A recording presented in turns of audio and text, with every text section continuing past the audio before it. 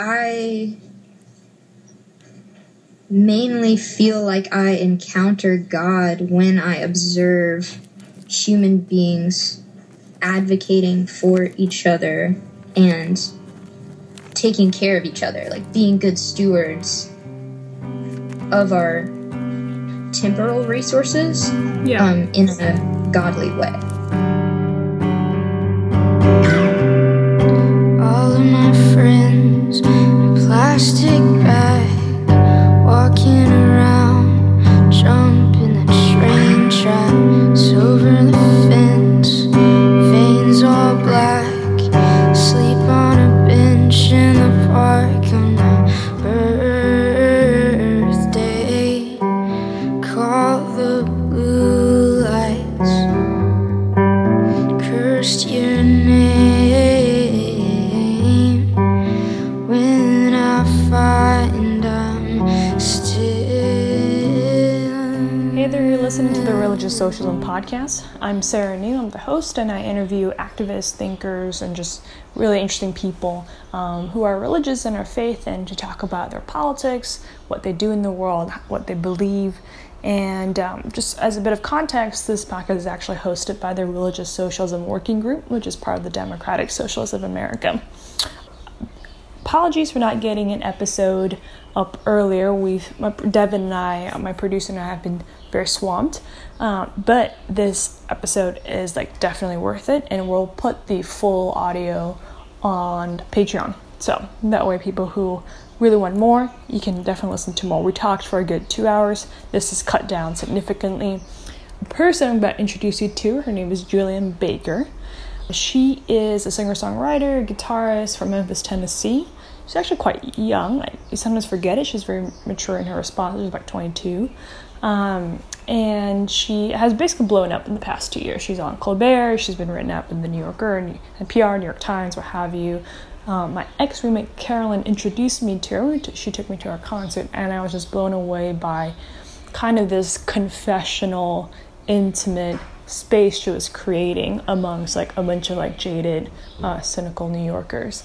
So, it sort of felt like I was in a kind of church service-esque, but with just one person. And we're all just kind of listening in. And her songs a lot of the lyrics in her songs are fairly religious, and most of the time she gets interviewed about her music. But this time around, I wanted to talk to her about her politics. So we have a mutual friend in common, Sue-Ann Shaw. We're all part of kind of queer Christian circles. And Sue-Ann is also a singer-songwriter, actually has a new album. It just came out, I think, today. Today as in June 22nd. Reclaimed Hymns, I believe it's called, A Liturgy for the Perseverance of Saints. In any case, Sue-Ann told me, hey, Julian's kind of a socialist, right? And I was like, oh, no way, let's talk. Whenever you meet a fellow queer Christian socialist, it's always a good conversation. So we connected over Skype a while ago, so this interview is maybe a little bit dated, and we just kind of dove more into her politics, how she relates to them, how it plays out in the world. We talk a little bit about her music towards the end. If you're a fan of her, obviously this is a gem in my opinion. But if not, I think you still find the interview very interesting. So without further ado, hi Julien Baker, thank you, welcome for coming on the Religious Socialism Podcast. Let's first talk about why it is that you don't have an iPhone, and thus it's hard to record this actual conversation. Okay. So I, for a long time, wouldn't use any Apple products, and I didn't like it. It just made me feel slimy, because anytime there's, a monopolizing, ubiquitous force, I'm sus of it. But I knew, I read years and years ago the story about the Foxconn plants in Asia and the workers' unfair rights. And then that, sparked this Apple technology boycott. But then what happened, what happens with pretty much all powerful companies, is that Foxconn horizontally and I guess vertically integrated.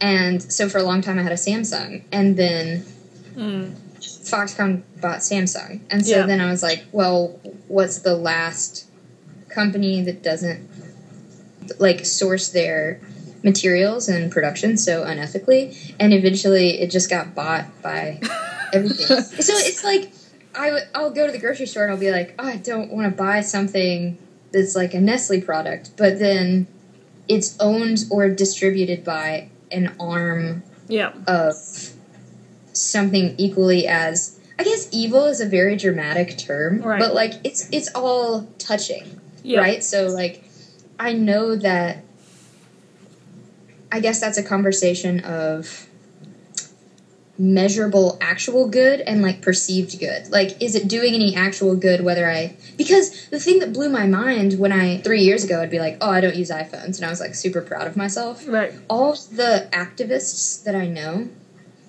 have iPhones and like don't think twice about it. Yep. Because they're like actively participating in social organizing using an iPhone. So it's almost like, what's the cost benefit? Like, I don't know.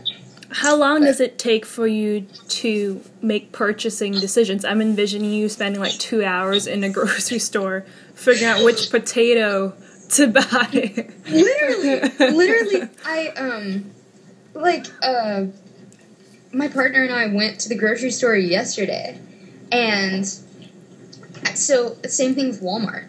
Let me just preface this by saying, like, this story is supposed to make me look like a fool and kind of exhibit the foolishness of my intense beliefs, not make me out to be like, okay, so like there are these homeless people outside of Walmart, and I was like, so I could either buy those homeless people rain jackets at Walmart, knowing that the rain jackets were produced in Bangladesh, and that's why they can come into my possession at such a low cost, or I can say I don't choose to support Walmart as, you know, one of the top 3 biggest players in global capitalism, and then those homeless people go without a raincoat. Yeah. So, like, when my partner and I go to the grocery store and I stand there at the water bottle aisle and I'm like, none of these are okay, she's just like, okay, well, just choose one that's the least not okay so that we can get our water bottles. And, like, she's really patient with me, but I get it. Like, I used to straight up just cry. I'd, like, go grocery shopping and cry. It just sucks. I mean, that sounds really dramatic. No, but I actually know people like you. I don't have the same moral sensitivities, but no, you're not alone. There are a lot of people who cry in grocery stores over what to buy. No, I mean, I think it's interesting to think about, like, what is the ethical framework we use to kind of make our decisions. And I think particularly if you come from more sort of socialist or like more radical politics, it's easy to disassociate from systems because the whole thing is too corrupt and whatnot. But then in the short term, there are very real problems and needs that need to be met. And I think, at least for me, that's where my faith comes in a little bit, because it has such particular attention to the person and the personhood and the dignity in each person. And for me, at least, that's how I try to integrate this, like, systems, you know, political analysis and, like, the interaction, the very concrete interaction between a person and another person. For you, at least, we've kind of dived right into it, I suppose, but how do your faith and politics come together? So I think that, like, my faith in politics, more and more, I see my faith played out as being deeply, deeply political. And, like, that's the realm in which I observe acts of, I don't want to say, like, godliness. Maybe that's not the term. But, so to me, I have pulled a lot away from, like, abstract philosophical theology, and I am way, way more interested in practical applied theology, and to me that's inherently political. Like, when we live in a political state that's so divisive and that occasions so much hatred and things that are directly opposed to, like, what the kingdom of God would look like, for instance, like the poverty epidemic, I think dealing with those issues is, like, an intense act of worship, and doing humanitarian and social organizing is an act of establishing a religious community, and all that's necessary to like really link those two things in people's minds is for us to start labeling it as such. Because I also have a lot of friends from that world who are not religious at all. Like, they would not really draw a parallel between a humanitarian agenda and a religious call to treat every human being because they're supposed to be part of a whole body, a whole family of humans in a kind and compassionate way. But then on the flip side of that, there are people within religious communities who participate in religious ceremonies and folkways and stuff, but then never take it the next step to, like, that demands a response from me. Yeah. You know? When I go and hear a sermon about it, it demands that, like, that starts shaping how I think about human beings and what rights they deserve. But so, yeah, it's interesting that, like, I mainly feel like I encounter God when I observe human beings advocating for each other and taking care of each other, like being good stewards of our temporal resources in a godly way. What would you say the left at large can take and borrow from religion? Or is it really, you see, it's the other way around, which is religious communities have a lot to learn from social justice organizers or leftist politics or what have you?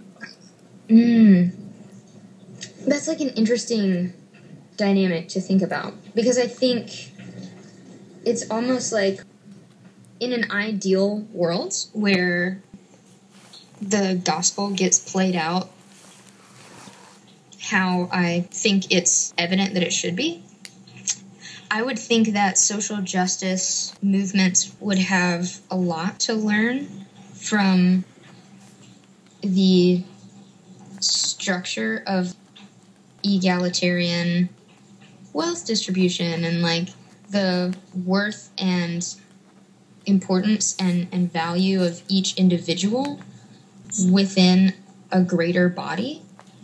I think social justice movements would theoretically have a lot to learn from the gospel if it weren't so often played out in a way that did not model that at all. Yeah. And that sounds very much like I'm indicting mainstream religion, and I Which is, it's okay if you are.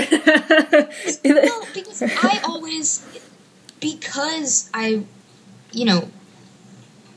take very literally the things that are said within the gospel, then I also know that I really have no position to criticize other people before I try to understand them. And for a long time, the thing that I would say is, like, well, to each their own. Like, what's really harmful about the churches with, like, plasma screens and Humvees and an entire Starbucks inside of the actual church building?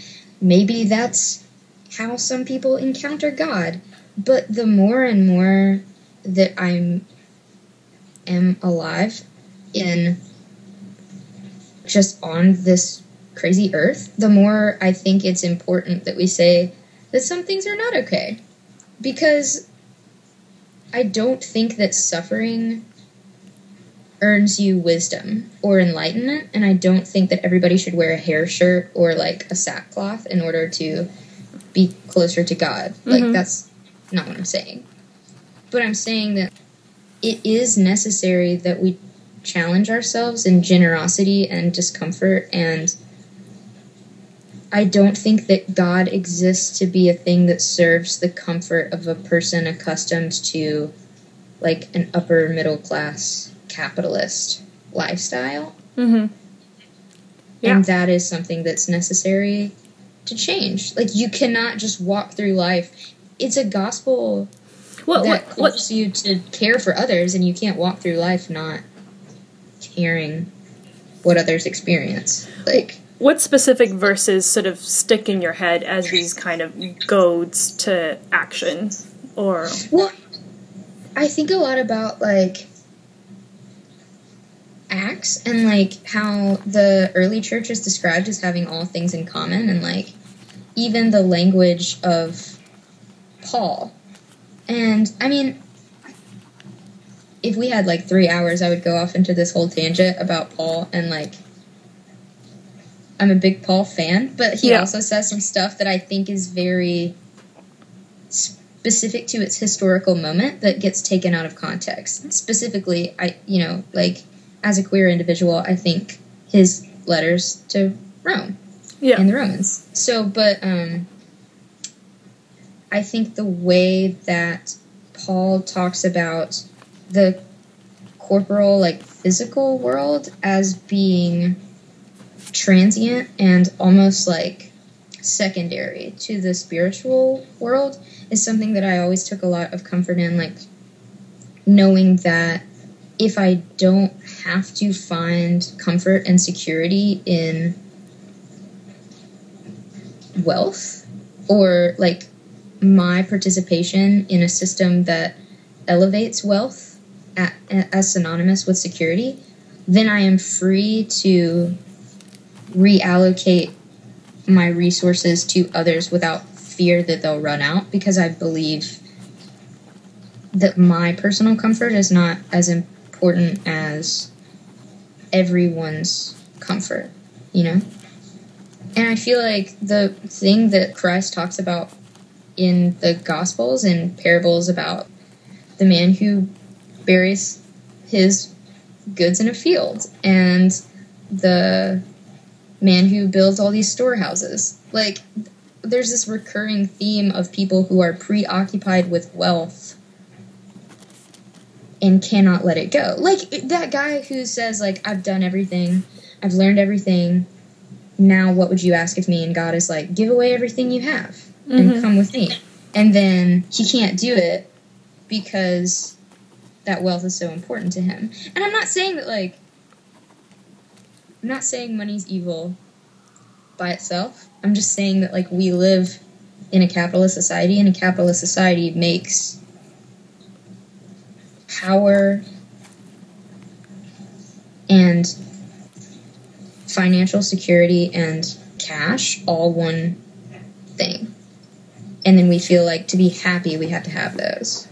It's interesting to me, though, what you're saying about, like, the tension between the physical and spiritual realm, because oftentimes that language becomes rationalized or deployed in the cause of, well, we'll always have the poor among you, you know? Like, we need to focus on spiritual and more higher things, and the physical things, yes, poverty matters, but I don't know. If you grew up evangelical, then it's like, let's just save some souls or something like that. But you've sort of, like, reoriented that for yourself to say, well, actually, yes, in a certain way, wealth doesn't matter, and that actually frees me to give wealth and to share wealth. Yeah, I suppose there's a difference between talking about wealth and then having your material needs met, which are, I think, two different things. Yeah. I'm curious for you to talk a little bit more autobiographically. I mean, I know most of the interviews you do are, like, music-based interviews. I, like, know shit about music. Like, I mean, I listen to music. But unfortunately, I'm not going to be able to provide that. But, you know, you talk about your faith, obviously, in a lot of these interviews. But I'm curious if you could dive a little bit more into that. Like, what was the theology or type of worship or songs you listened to growing up in the church? From what I understand, you grew up in evangelical sort of context. Oh, man. So it was, like, a bit of an interesting, meandering thing for me. Like, I grew up in Memphis going to a church that was very formal, and it was a very, like, tie, pantyhose, dresses on Sunday mornings type of church. And that was when I was very young. And then when my parents separated and we stopped going to church, and I became an adolescent who had a lot of angst and, like, I thought, like, more intelligence than anybody else, you know? I was, like, kind of arrogant, and I was like, well, if there's God, why do bad things happen? And, Boom. of course, became... First person to ever think that. Like every 13-year-old says. And so, well, I started hanging out with some friends that would go to this Sunday night thing that I thought was so lame, and because praise and worship music from the early 2000s is so lame. Like, what music were you guys listening to? Oh my god, dude. Like, do you remember that David Crowder song? This song actually rips. It sounds like a Hawk Nelson song. But that, There Is No One Like You, that's like a punk rock song. Yeah, I think I know it. Yeah. It's Simple Plan does worship, but anyway. So that, and then, like, I started going to hardcore shows at the skate park of Memphis, but when I was a kid and going to these hardcore shows, the type of hardcore that was popular in the South is much different than what you get in the Northeast. When I was a kid going to shows, the Southern metalcore was infused with, it was like Christian metalcore. So you have your, like, Under Oath and your For Today and your, like, Maylene and the Sons of Disaster, like, semi-Christian lyrics, but a little bit heavier and edgier. And then there's bands like Color Volt and Manchester Orchestra, who are from Mississippi and Atlanta, who have sort of religious influences, but they talk about it in, like, an edgy way. And I think that it's just such a part of the culture in the South that even if you grow up as a kid in, like, the punk community or the hardcore community, that comes out in your music, whether it's good or bad. And then it was so popular in Tennessee, Florida, Georgia, because everyone identified with that. So then the music I'm listening to, like, my favorite band became Me Without You. And Me Without You, they're from Philly, but they are, like, it's some crazy stuff going on in there. Like, the way that he uses biblical imagery is very much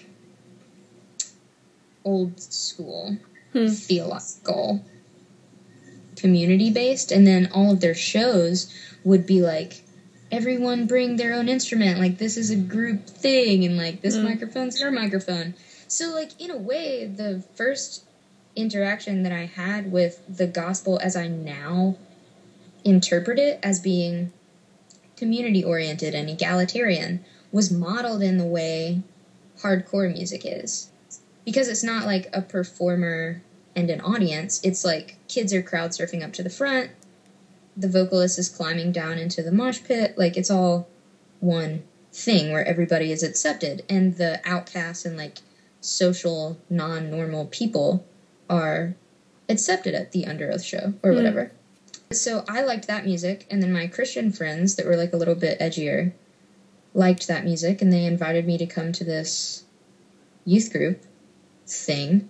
And then I went and straight up was so mean to the youth group leader. I was like, well, if God existed, then explain this. And she straight up looked at me in the face and was like, I don't know, but I'll try to figure it out for you by next week. And no one had ever just admitted that they didn't know to me. And I thought, wow, that's sweet.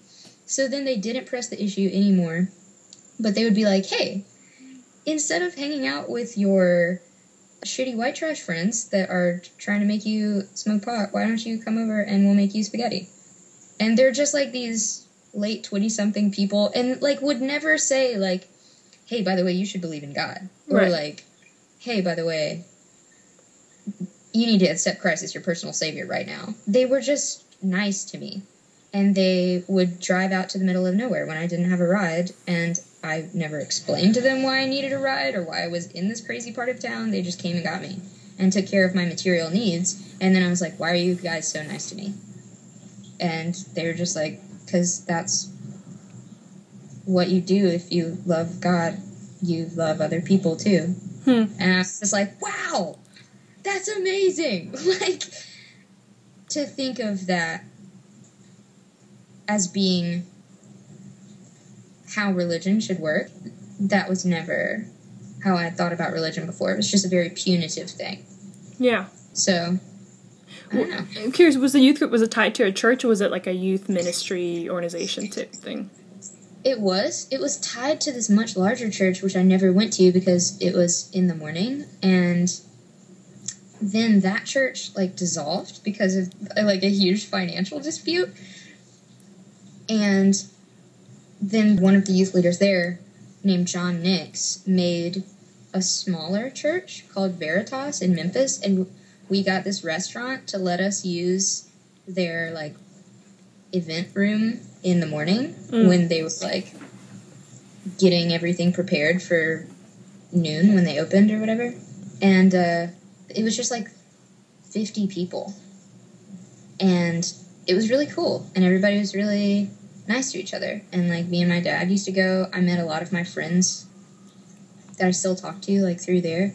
And then when I moved away, it had become like a strip mall church, and it was still only like a couple hundred people, but it was just very focused on like establishing communities, and then like when someone needed something,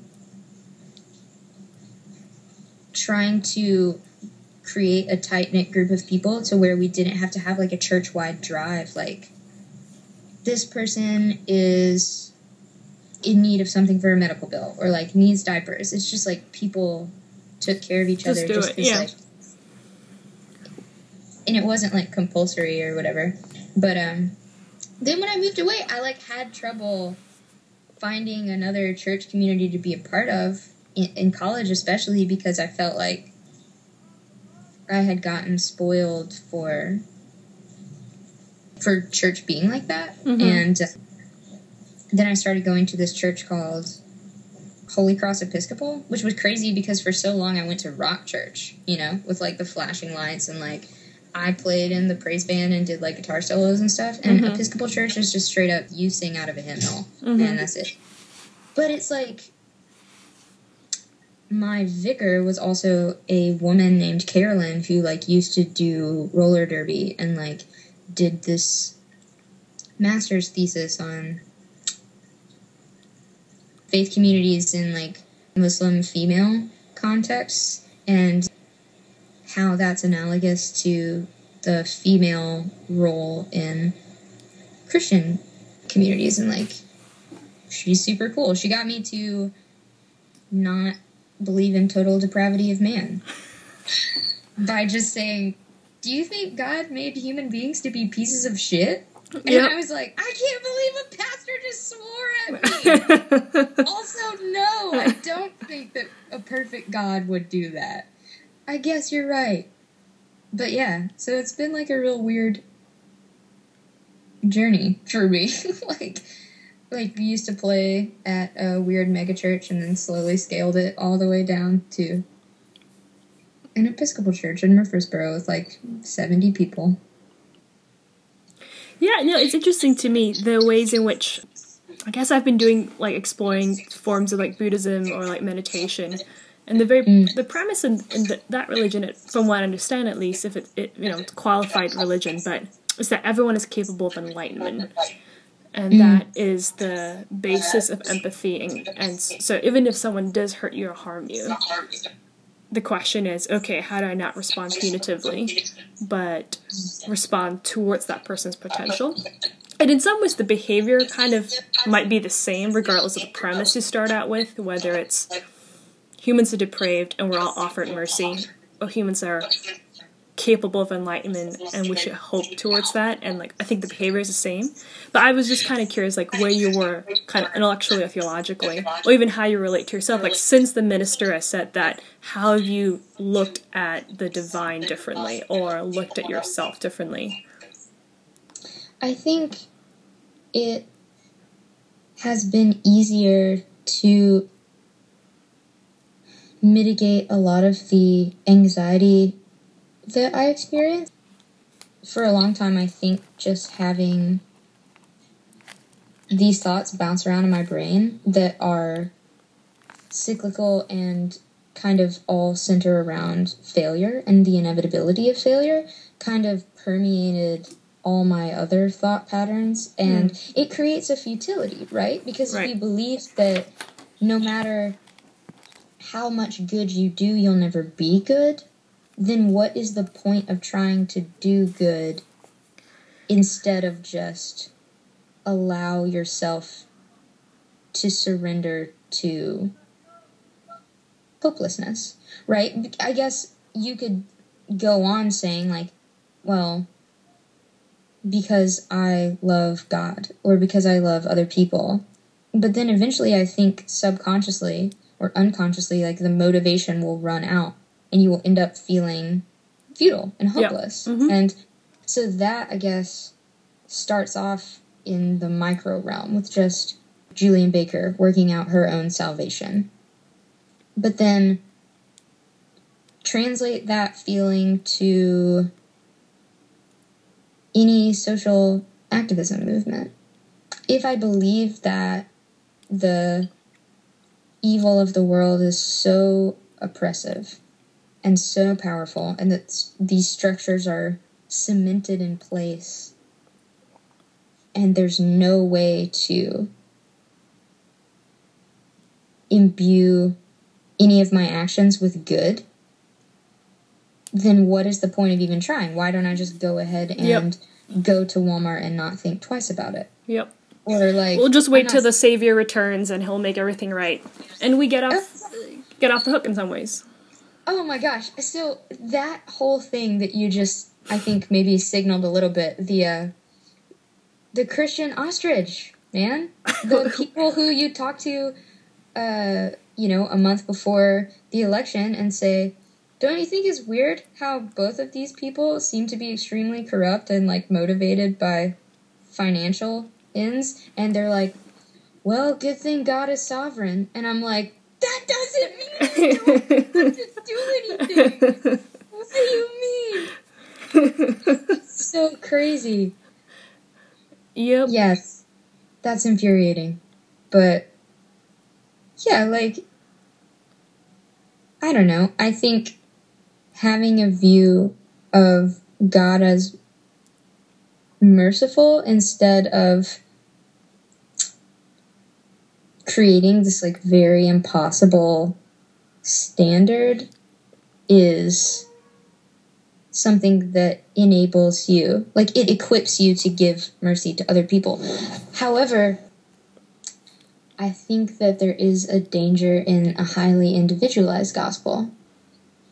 I think sometimes we can focus so much on the person and God, and that we forget that we're part of an enormous body that demands our response to God as we see them just walking around.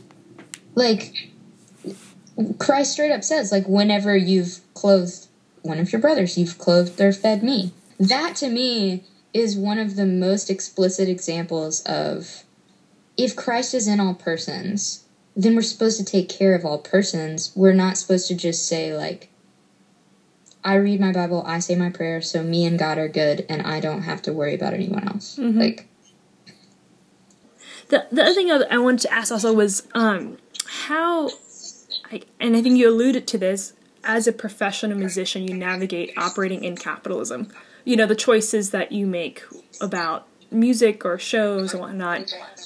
It's a vague question. I have some more specifics, but if that's enough of a prompt for you, please go ahead. No, I mean, it's something that especially, so the manager that I work with, like, used to work at Blood and Ink Records, mm-hmm. and now, works with a different label. But so Blood and Ink is like a Christian hardcore label. And he also comes out of hardcore, was an atheist for a while, became a Christian, has that sort of familiarity with the egalitarian, like, progressive politics of old school hardcore. And then he also knows, like, where I would stand as a person who unites that with faith. And so for he and I, like, when we met, it was very challenging because I had grown up doing DIY touring and not really understanding, like, how things work in a capital, like, when this is my profession, when I am paid real dollars and not like pizza and tips off the door to play shows. And so that was hard for me. And I think one of the conversations that he and I had a lot initially was I was like, well, I don't need this, so should I just give it away or burn it, or what do you think? It's just like Monopoly money. And he was like, oh my God, are you freaking kidding me? Stop that. Like, and I don't say those things make myself seem like, in fact, it should probably make me seem like a little bit foolish, because one of my favorite biblical stories is when, I think it's Solomon, builds the big cedar temple for God and like uses all of his kingly wealth to create this massive offering. And then God is like, I don't need that. That was a waste of time. Why did you do that? And Solomon is so upset. And it makes me feel like how maybe sometimes I would equate money with evil or generosity with piety, when really what I could do is try to like operate in a fair and generous way, and to make sure that like we have conversations all the time where I'm like, how much are ticket prices? Because they shouldn't be crazy. Or how much is merch being sold for? Because it shouldn't be more than like X amount % higher than what it costs us to make it, because that's unfair. And I don't think that just because you could sell it for X amount, like you should. Like, you should be fair and considerate of the people who are paying you to keep you alive. Like, I put food in my mouth with that money, but I also pay a crew. And like, for the longest time, I didn't know how I felt about buying a hotel with money that I made off of the show, because I thought, I've never needed a hotel before. There are people who don't get to buy a hotel. In fact, many of my friends who still tour are sleeping on people's floors. And like, how can I justify it for myself? And then Sean, my manager, asked me like, well, do you think that your crew deserves a hotel, and would you give them a hotel? And I was like, oh yeah, absolutely, 100%. And he was like, okay, so then everybody's going to get a hotel. Like, I think that accumulating resources is just a challenge in how to like reallocate them generously. And that's honestly like a task I'm perpetually aware of, because when I get paid, then after I pay everybody else, there's the question of like, well, how much did I make, and how much do I need, and how much should I save? How much does it make sense for me to give away? And so then at the end of the year, we have that conversation. But also, like, this feels kind of slimy to discuss, because I was, for some reason, always taught in this backwards way of, like, telling anybody about the generosity you're doing devalues it. Don't let your left hand know what your right hand's doing. Sure, right? sure. So I feel weird. But, like, I guess I try not to assign my security to a numerical value. That way, if ever something, like, arises where one of my friends needs something, or they can't make a payment on something, then I'm just like, it's okay, I got it. If that were to happen. I don't know. It's kind of a tricky subject to discuss, and I hope I'm not being weird about it, or like... No, I think in general, more people should talk about money and how we use it, spend it, consume it, how much we make. I think part of what, even something as simple as like salary inequity, part of how that's perpetuated is lack of information as to how much my coworker gets paid versus how much I get paid. And I think in general, it's good that we break down that taboo of money. So I'm happy for you to talk about it. I think it fits in, at least the politics I have.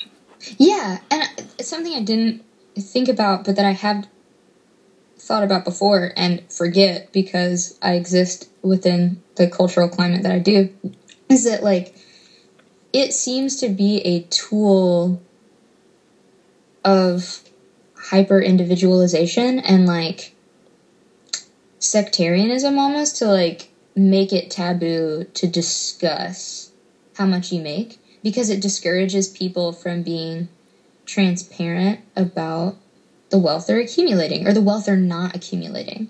And then, like, you don't ever discuss those things and no one knows. Like, the fact that I would feel weird talking about finances and yet still feel some deep drive to continue earning money is, like, bizarre and weird, and something that I feel is particular to Western or just, like, United States culture specifically, you know? Yeah.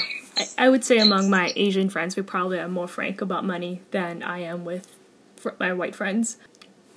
But, yeah, I mean, it's partly family upbringing, but it's just money was something. And I think this is actually, I guess I should talk a bit about myself. How I got involved with the DSA was primarily through volunteering for Bernie. And I know you did some shows for Bernie. I was doing some Googling, but how much has Julian talked about her politics? Not very much. Okay. But the one story he mentioned that was like, oh, I think I really want to help him, was it was an interfaith gathering between, as a rabbi, I think Cornel West was there, Linda Sarsour was there, at a UU church in Brooklyn, and he was telling the story about how for his birthday he wanted a leather jacket. Now jackets and Bernie are kind of back into conversation, but back then when he was growing up he wanted a leather jacket, and his mother said, okay, we'll try to make it happen. So the day of his birthday they go to 7 different stores to try to find the best price for the best jacket. And obviously Bernie and I grew up very differently, whatnot. He is much older, he's a white man, grew up in Brooklyn. I grew up in a different country and then in California, but I was like, wow, I identify and relate to that experience of stress and having to navigate all these options, and yet at the same time wanting to provide for your family, your kids. And that was something that, although my family, I didn't grow up in a very Democrat or lefty family at all. My family is fairly conservative in many ways. But I was like, oh, this is one way in which I think there's a continuity between the politics, the anxieties and concerns of my parents coming to America and my, like, I don't know, white, educated, socialist friends. is this underlying thread of like, oh, I mean, that's why out of all things, in some ways, I've sort of invested my chips here. I mean, I'm queer, I could do queer stuff, I could do, like, immigrant stuff, like, you know, racist stuff, and I do, like, I'm involved in various things, but I think I've really carved out this thing because, for a variety of reasons, but one, it feels like a very deep thing, and it feels very familiar and personal in a way that other things do, but this feels familiar in the way that other things less so. I'm curious, there's an interview you did in 2015 where you were talking, someone asked you about, I don't know, the election. You said something like, I'm going to quote you, sorry about this. It was a written interview, so you had more control over what you said. You said, using our current political system to effect change is like trying to remove a screw with a hammer. Something that is broken cannot be fixed with a broken tool. And you sort of stopped yourself. You said, you know, I don't want to get into a whole dissertation about politics. Well, I mean, it was kind of an interview more about music. But since it's not really a podcast about music per se, if you had more time and space, like, what would you have said? I think what I didn't want to say right then, like pre-election, was that Donald Trump is a nightmare. But also, like, so Hillary Clinton would have been a female in office. That would have been cool. Would have been a Democrat. That would have been cool. That person is still super shady and has been funded by people who are huge movers and shakers of wealth and who participate in this political system where we have the practice of lobbyism. Like, what? The fact that even still exists blows my mind. You can pay someone to advocate your cause, which means you can pay for your ideas to be heard and to be more important than people who can't pay. That is classes. That is buying the... like, how is that not a huge deal? It just keeps on happening. But so, like, of those two options, there was one obviously less horrid option. But that doesn't mean that, like, had Hillary Clinton been elected, it's still a disgustingly corrupt system. Everything about it is. I mean, and I think that that's why I wanted so badly for Bernie Sanders to win. I wanted for the way we go about electing and delegating positions and the way that we go about, like, passing laws and the way that citizens interact with legislation. I wanted that all to be different. And we're just, like, that's not going to happen from people who are looking to preserve and consolidate their own power, which was both of the candidates in the election and pretty much every election since forever. So, like, it frustrates me, but, like, I just read three incredible books. One is Hope in the Dark by Rebecca Solnit, and the other is Freedom is a Constant Struggle by Angela Davis. And both of those people talk about not allowing the brokenness of the system to discourage a person from trying to work within it, you know? Like, because for a long time, you know, I even have friends that are like, you know, your vote doesn't matter. I'm not voting because voting is being complicit in an evil system. I think that's, like, cynical and lazy. But in a negative way, I do semi-agree. So how many times have we elected people that suck, that didn't even win the popular vote? Like, there are things that are glaringly obvious to me that are very discouraging about the system. But that's why, like, small government is very important to me. Or, like, local communities are very important. That's where I think the activism should begin. Is, like, the more focused, the more specific, and the more localized you can get with an issue, the more you can start to, like, reproduce that instead of, like, trying to take on, you know, to use a real old school lit term, like the behemoth, you know? Mm-hmm. So I guess I'm curious, what sort of local issues have you dove into? So I think, and this is also another thing that, like, the past 3 years of my life pretty much have not been able to, like, do any meaningful work with inside my community, which makes me a hypocrite. Because when I'm gone for, like, you know, playing shows on tour for, like, 9 months out of the year, I stopped volunteering I used to volunteer at a place called Workers' Dignity, which is, like, a workers' advocacy group in Nashville.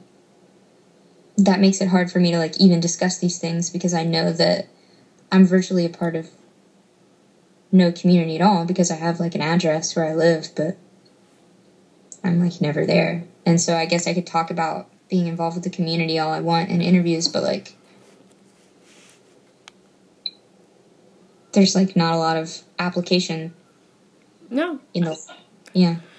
I mean, it's in some ways it's a modern phenomenon that includes more people, more than just you. You know, my brother travels out of town Monday through Thursday for work. There are people who move about mobily, and I think we just have to think. I think we have to rethink, like, what ethics looks like for our modern age to a certain extent.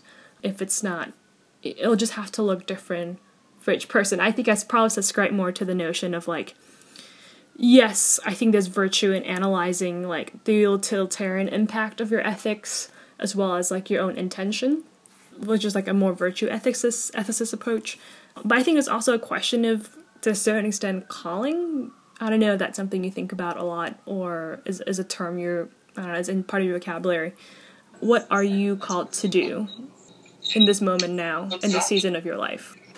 When I think about that, I would obviously say touring and creating music. Yep. And trying to construct a dialogue in which people feel comfortable discussing, like, the intersectionality of faith and queerness or mental health and create a safe space for that. And it's been a lot of like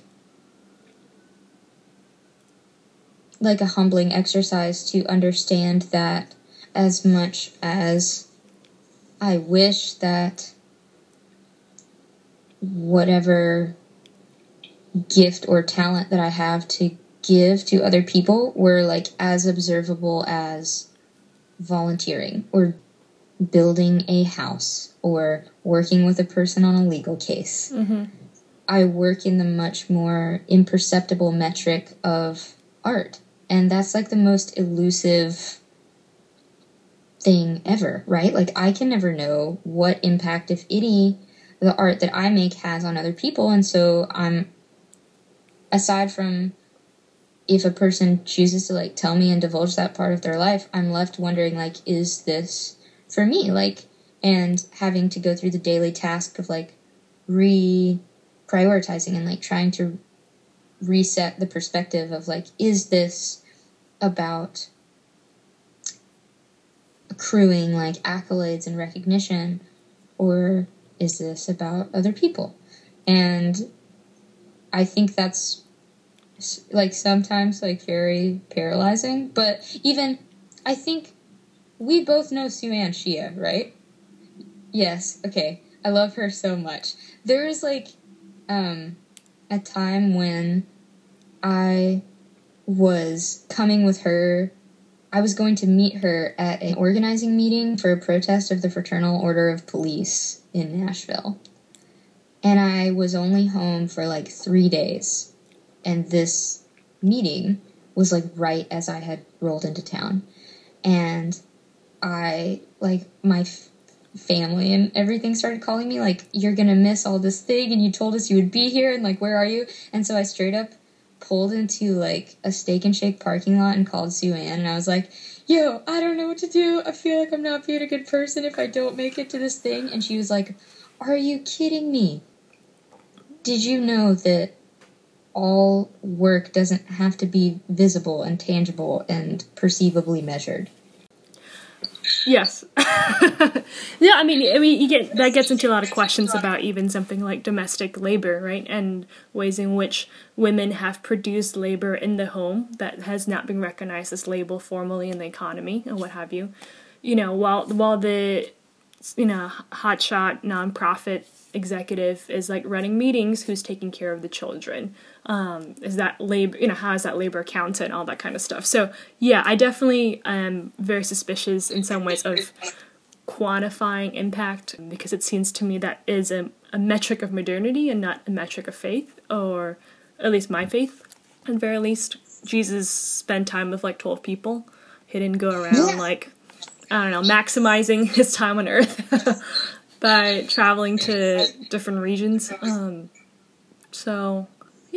I mean, what I really wanted to get at, though, was what you said, which is, you see in some ways, my question was really about how your politics come through in the music that you do, or your sense of ethics. And from what I hear you say that you kind of see it manifest in the sense that you create spaces for maybe more taboo topics, or topics that are not really seen in conjunction together. You create spaces for those topics to kind of be birthed and come forth in conversation with people. Am I getting that right? Right, yeah, exactly. It's interesting that you say that about Jesus, because, yes, and also, Jesus didn't overthrow the Roman Empire. Jesus just, ministered to people who were virtually ignored by culture, and showed those people love, and created a safe space for those people, and by example turned the paradigm of that society on its head by just the way that he behaved. Yep. Not by going straight up to the Roman Empire and saying, I'm creating a military coup and I'm in charge of this now. Yep. But also, and creating spaces, is important to me because I feel like I want to do something that really focuses on, the elasticity of the songs and the ability for other people to inhabit them and imbue the songs with their own story. Because if the songs are just a documentation of me and my feelings, then they're ultimately, like, self-serving. But also, like, I'm not really in a position, you know, we've talked about this earlier in the interview, but I'm, like, not really in a position where I can speak from personal experience about, say, like, racial discrimination. Like, I'm queer, but I'm also a white female who has had a lot of advantages, and so rather than try to, like, advocate for something that I don't understand, I think it is more effective and serves the, like, gives people agency more to just create a space in which they feel like their story is valid and valuable, you know? Like,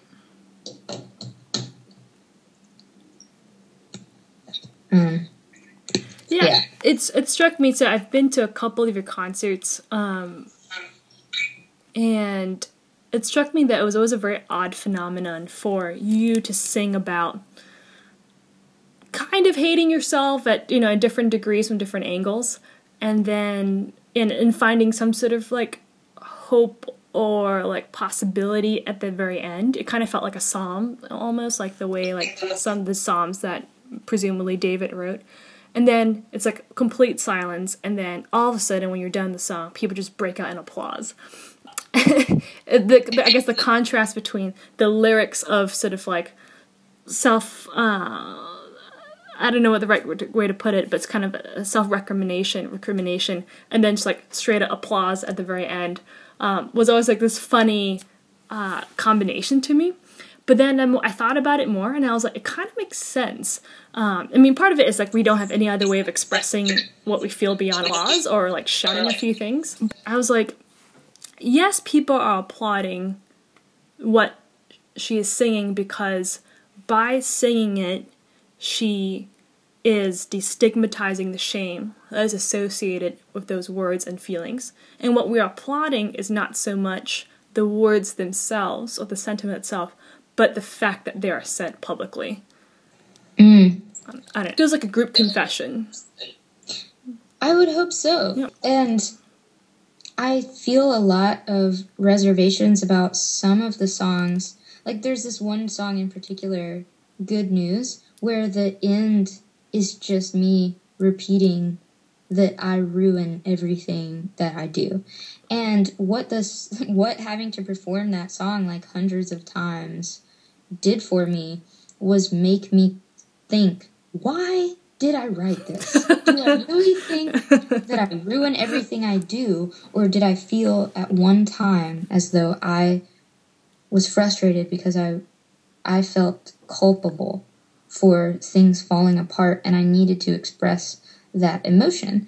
And so I think that's why I go to the trouble of saying, like, I try not to, I think it might come off as artificial, unfortunately, if I were to make a really effusive, like, Hallmark card type of speech at every show. And so I try to just concisely communicate that, like,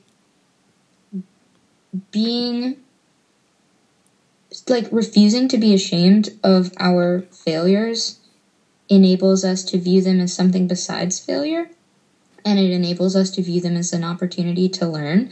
Or, like, when we don't feel so much shame about the people that we are and the mistakes that we've made, that enables us to, like, see those parts of ourselves and then purpose them for something positive and something that could actually benefit us and others. And, like, that's what I would hope to do with my music. And I think it doesn't, like, we can never get there, though, if we are not honest about the things that we feel that are, like, very real and very valid emotions. But if we suppress them, then, like, they never get dealt with. If I have, like, a recurring issue in my life that I, like, never talk about. I never can solve it because, or maybe, like, and this is something that I talked about, I feel like, a lot with the last record, is that maybe we need to stop talking in this, like, binary of normal and abnormal and, like, fixed and broken. Or, like, fixed and broken is something that I hear a lot in church language, right? Yep. Like, and I hear that common inversion of, like, our brokenness is our strength. Like, when we allow ourselves to be broken and to be flawed, then we can see, like, how God can work through broken things. But then, like, if God is working through them, like, are they so broken? Like, can anything, you know what I mean? Yeah. If God created this thing that human beings are labeling or stigmatizing as broken or abnormal or wrong, and yet God is achieving beautiful things through it, is it then a failure? Is it then really so ugly? No. So, but, like, we can't get to a place where we can love the things that we previously thought were ugly if we never are confident enough to, like, show them to others. So, like, that's what I hope. Yeah, no, of course. And as a side note, I might send you this article by Professor Gerard D. Kirk. He talks about what if we look at Jesus as a model of what humanity could be, and how Jesus is like a fulfillment of different people we see doing different things in the Old Testament. And he's just like evolutionary man 2.0 or something like that. So it might be a little heretical, but I like it a lot. He has a longer book on this very topic.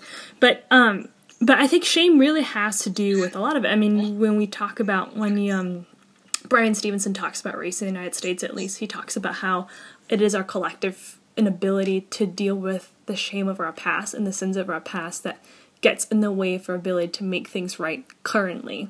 Which is why he's, raising funds to build museums and memorials to slavery so that we remember and we can talk about it and be explicit about it. So the dynamic, I think, that you're working out as an artist to the audience and something is a dynamic, I think, that everyone is trying to work out in different ways.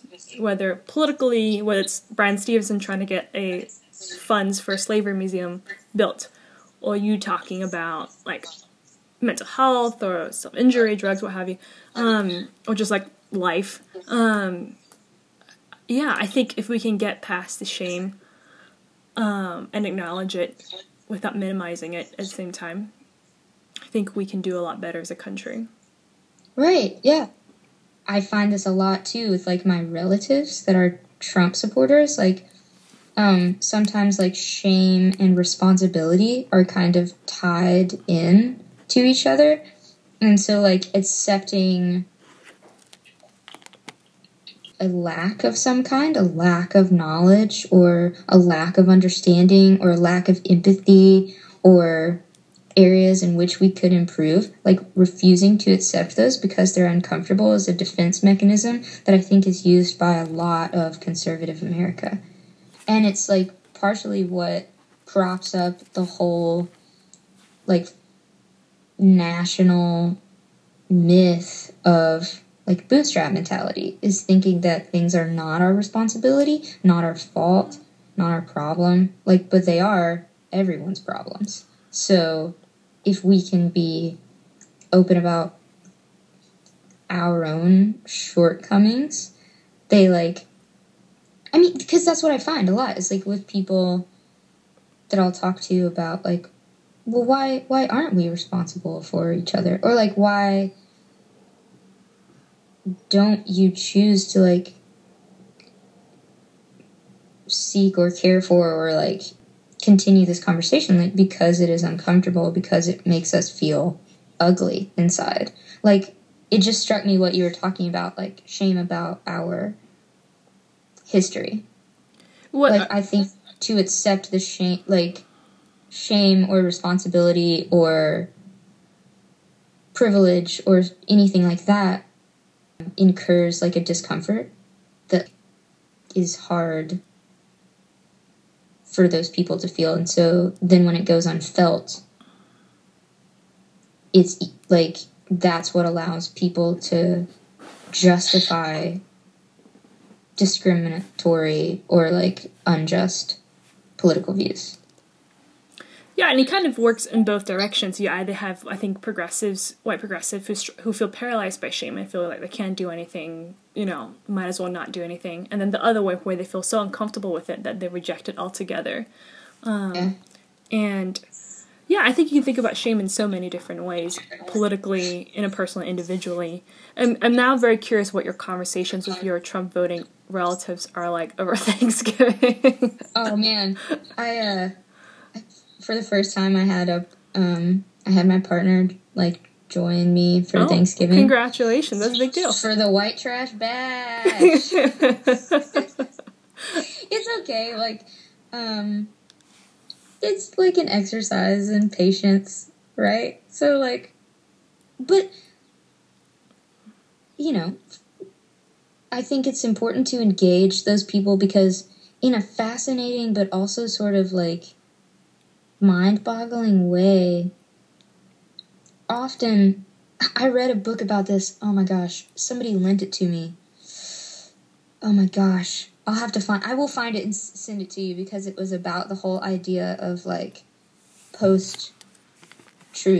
Like, as much as I loathe that that's a real piece of terminology we can use, but like people seeing logic and then rejecting it right in front of your face. Like, most of the time what I see underneath that is like a deep, deep insecurity and fear. And like when deep, deep insecurity and fear mixed with like personal hurt is all mixed up in the psyche, and then you challenge or threaten it, it just becomes anger. And that's what fuels all of the belief in absolute nonsense that's just clearly untrue, is because finally when there's a receptacle for rage that feels justified, it doesn't matter, because there's so much like discomfort in the cognitive dissonance of accepting that you're wrong, or accepting that, even worse than just being wrong, like you have the wrong information, that you're wrong in like an ethical or moral sense. Like, that's so uncomfortable that you'd just rather keep on doing what you're doing. Yeah. And that's crazy to me. But, oh yeah, so I used to think that, like, you can't just block all the Trump supporters on your Facebook. You can't just choose to not interact with those people because then no dialogue will ever be established. But more and more I'm seeing that sometimes it's harmful or just like unproductive, because there reaches a point where it's like moot. Like, you can present all of an argument that you want, and like people are so committed to what they believe about reality that like their reality is like what they decide it is, But that's infuriating, and that's, I'm sure how many people's Thanksgivings went this year. Yeah. But, well, I'm curious why you refer to them as white trash. Like, what do you mean by that specifically? So, like, I just said white trash bash to be funny. Yeah. Because, like, my entire family is white. My mom's family is from East Tennessee, and they're just, like, grew up in very small towns in, like, the Appalachian region. And, like, my dad's family is just from, like, the middle of the Midwest, like Nebraska, Kansas, like, your run-of-the-mill. But so, like, my mom's family grew up very poor. Okay. And so I think that, and then my mom is, like, fine. She's just a normal, average, middle-of-the-road lady. But, like, also my dad grew up very poor. But, so my childhood was fine, and, like, I had enough. But they didn't, and I think that sometimes I can see these things that I'm talking about where the resentment for a person's economic disparity and that anger being redirected by a person in power at immigrants, like scapegoating, taking your jobs or whatever. I see that straight up happening. And I'm just like, well, did you know that the statistics are that, like, your wages have actually gone up? And, of course, no one in my family wants to hear that because they're poor. Yeah, and of course. They're like, I was poor too, and now I'm not poor. And I'm like, okay, yeah, well, you also have a white face, so that helped. Like, but I don't know. It's hard to communicate that with somebody who feels like they have been wronged by the universe. For sure. And now deserve, like, a badge of honor. Anyway. Yeah. If you're interested at all, I tended to... You're familiar with Showing Up for Racial Justice?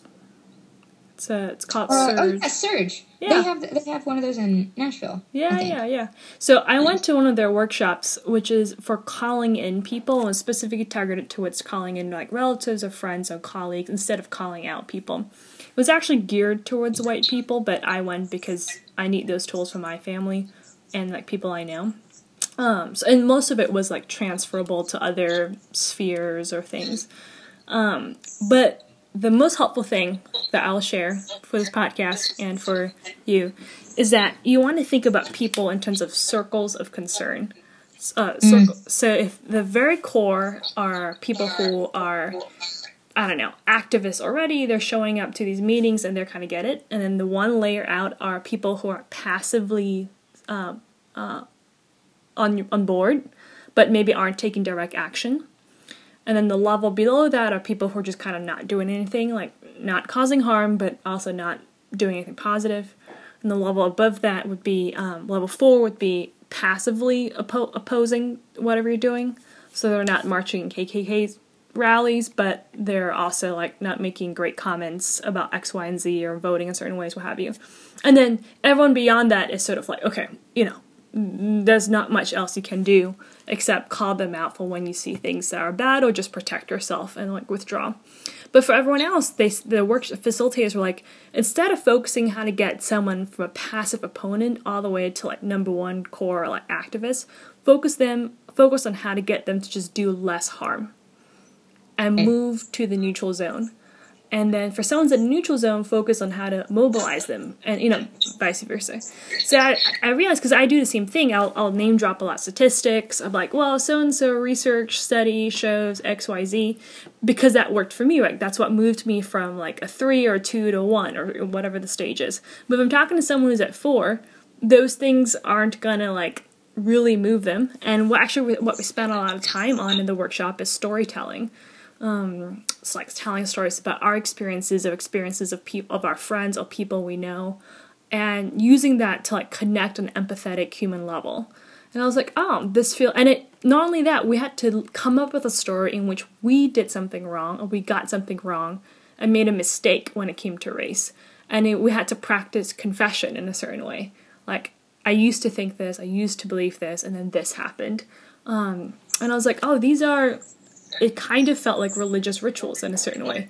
You confess to establish common humanity, and from that, you're able to build a bond to then move forward into something, like, more positive.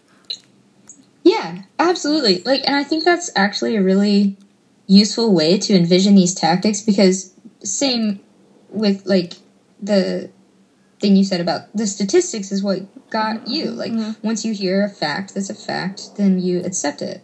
But trying to inhabit, like, the mindset of people and how they grew up and, like, all the things and, like, the like 40 plus years of cultural reinforcement that someone like my mother's side of the family might have had, and then think, like, I can't undo this in one sitting. And they have legitimate grievances, They're real grievances that I think what the workshop focused on was, like, validating the emotional need that was being expressed, even if you're not validating what is being expressed exactly.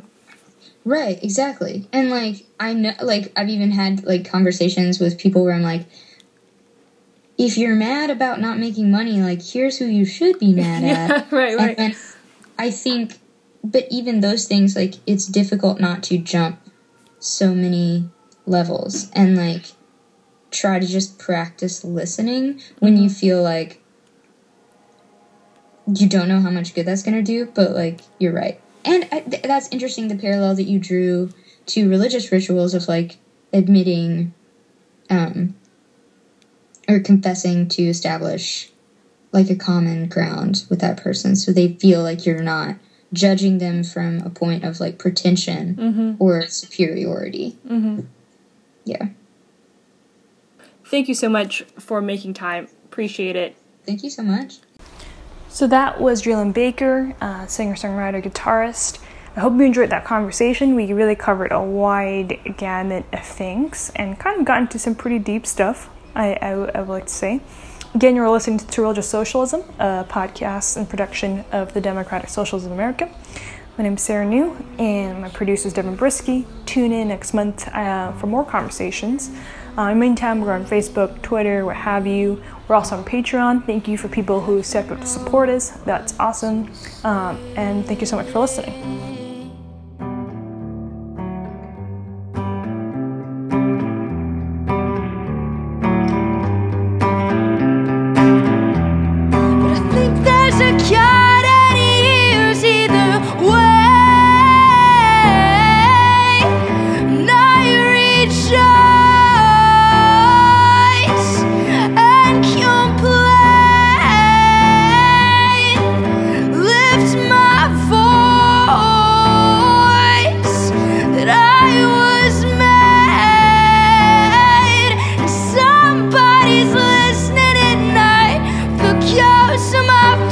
When